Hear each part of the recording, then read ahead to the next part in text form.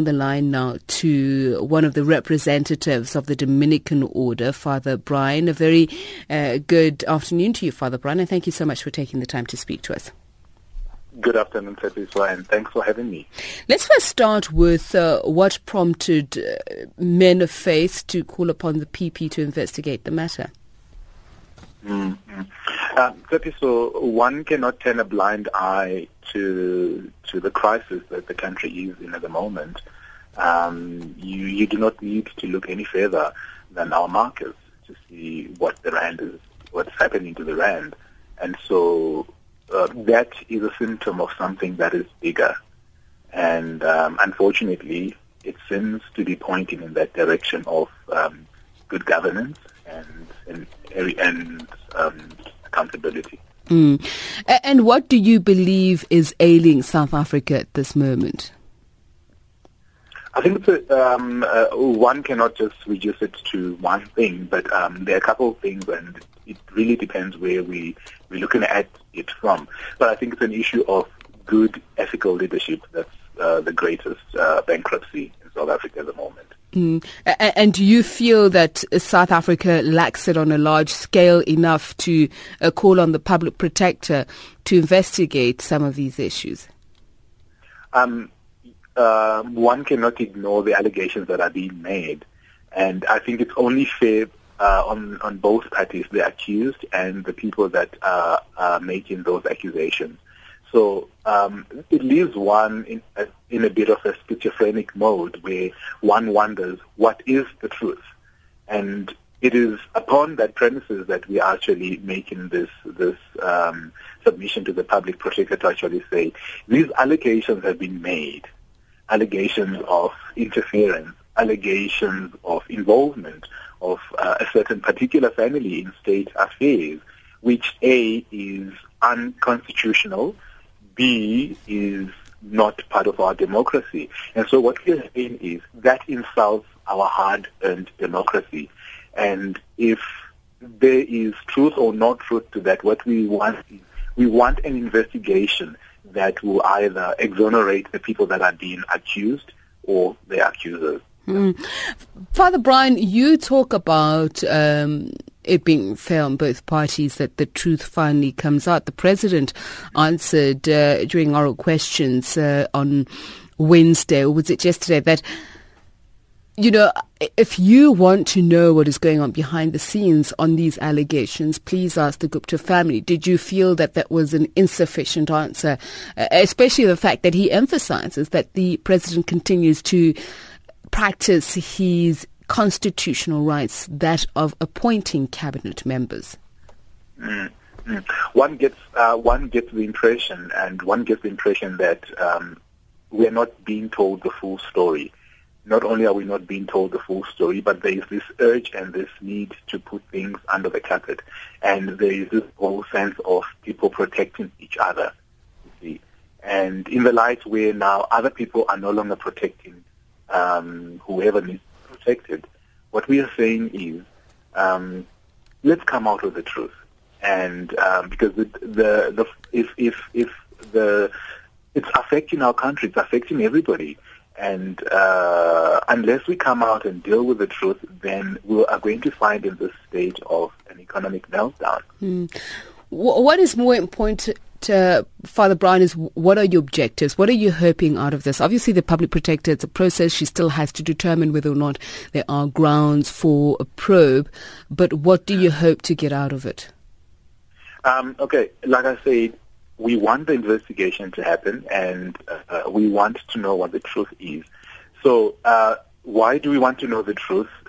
We want to help restore public trust in the government itself and in our leadership, if they're not really guilty of these things that are being alleged about them. So we want to restore public trust, because one kind of gets the impression and the feeling that the general public is growing to lose trust in our leadership and in our government at the moment. What barometer are you using to gauge the loss of public trust in the executive, in the head of state himself, and perhaps the governing party? you don't need to look further than our markets. Okay. All right. Thank you so much for speaking to us. They speak, one does not even need to interpret them. Hey? One could rewind to the last 2 days. All right. Thank you so much for speaking to us. Father Brian, he is one of the representatives of the Dominican Order. The Dominican Order has approached the Congress, is locked in a National Executive Committee meeting, which is expected to be heated as more revelations about the Gupta family's alleged influence are coming through various reports. Our senior political reporter Angela Bolwana is there. She's outside of the venue. Meeting in Irene, Pretoria. So, Angela, thus far the reports suggest that the matter itself has not been dealt with. Is this correct? Yes, so Secretary General Gwede Mantashe has addressed the media, saying that so far they have not really discussed that issue. He said that issue will only be discussed if somebody from the floor actually raises it, but it's not in the formal agenda of the meeting. But why has the ANC repeatedly over this week said that it will discuss the issue at the NEC meeting? Did he speak to that? Well, he didn't speak to that, but there's been quite passionate responses from different sides of the fans. You remember we had the MVA, we had the SACP, we had the ANC Youth League, and all of them were really very passionate about this issue.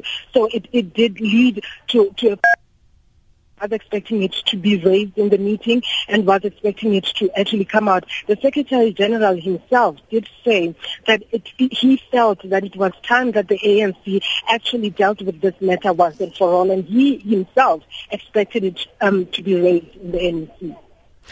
So, do we know who is at this National Executive Committee, especially of those people who've been rather vocal in their reaction to these allegations? Well, we have seen senior ANC members. We have seen the NEC members. Blade Nzimande is here.